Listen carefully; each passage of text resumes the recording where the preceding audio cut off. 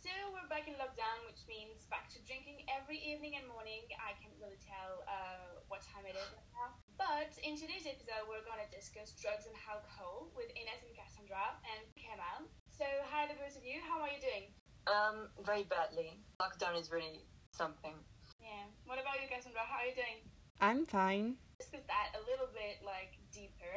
I have some situations that I want you to discuss and tell me how you would react. At the same party and the friend you saw starting drinking before at the beginning of the party, you came back to the living room and you see your friend just black out on a couch.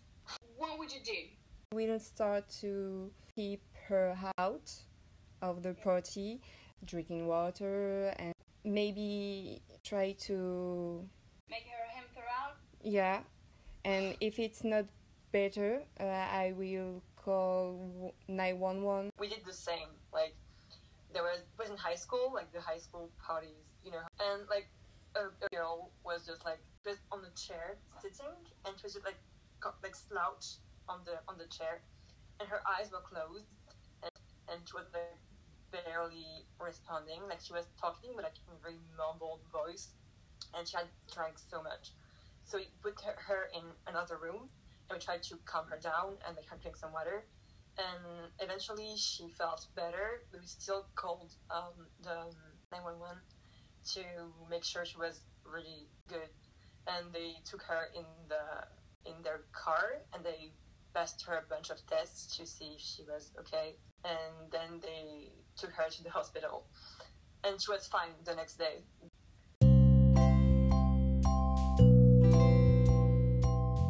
Now let's just hear some extracts of interview with Dawn. Let's start with Sophie from Wales. How do they kind of live with alcohol and drugs in my country, is it? Yeah. So I think when people go to university, it's definitely more of a drinking culture over drugs, although the drug, I think some people do obviously take drugs, but it's definitely more alcohol based, and it's more not so slow, so it's more that you kind of drink all in one night. I don't know if it's the same with you in France, but people tend to more binge drink, I guess. If it's the first time when your friends drink in the Mm-hmm. pub and you see he is really bad, really drunk, how could you react? So obviously I would go over, help them, give them the water. But if they really aren't waking up, if they're pretty much passed out on the sofa, then obviously I would always take my friend home and leave wherever we are, and just make sure that one, they get home okay, two, that they're not gonna, be sick in the night. So kind of keeping an eye on them, and then hopefully they'll be fine in the morning. But then, I mean, if it was really serious, then obviously you'd have to call the paramedics or an ambulance and something like that. But luckily I haven't experienced that, just more the taking home a friend part. Now we will listen Clara's California friends.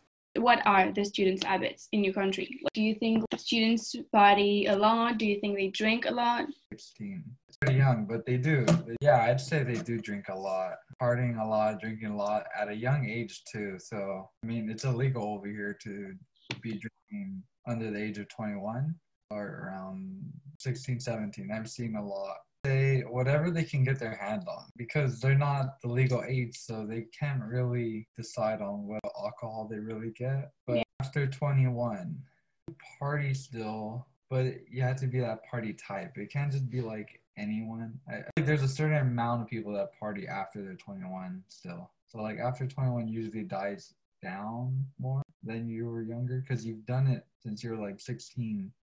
People smoke or drink the most, and when I say drinking more, just because it's more acceptable than smoking cigars and all that is not really the best, and it's always been frowned upon, kind of oh, you're gonna die eventually if you keep smoking. They'll tell people that.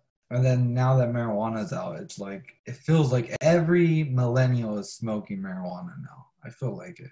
Every person I've ever met smokes marijuana now. I cannot meet one person that does not smoke marijuana. And Hello, Captain Biceps. Nowadays, alcohol use is mostly for socializing. People go out the weekend for socialize and meet new people. So, how and when should we draw the line between use and abuse? I think this is a tricky question because doing any substance just to socialize, it's fine. You know, you are taking something to enhance your social experience for that time, and it ends. You go back to your life. It's not a problem. Not a problem with alcohol. Not a problem with cannabis. I think social drinking or social smoking or whatever is definitely okay. But as I said, use becomes abuse when you don't want to experience reality the sober way. You know, you need to take something or drink more and more just to escape from reality. And I think this is harder with alcohol because you get hangovers, for example. If you binge drink one day, you get a massive headache tomorrow. You don't want to drink that day, especially if you're a starter. But with cannabis, nothing happens. You smoke, you wake up, it's fine. I think use becomes abuse more rapidly with cannabis. So we can thank them and thank you. Don't miss our next episode.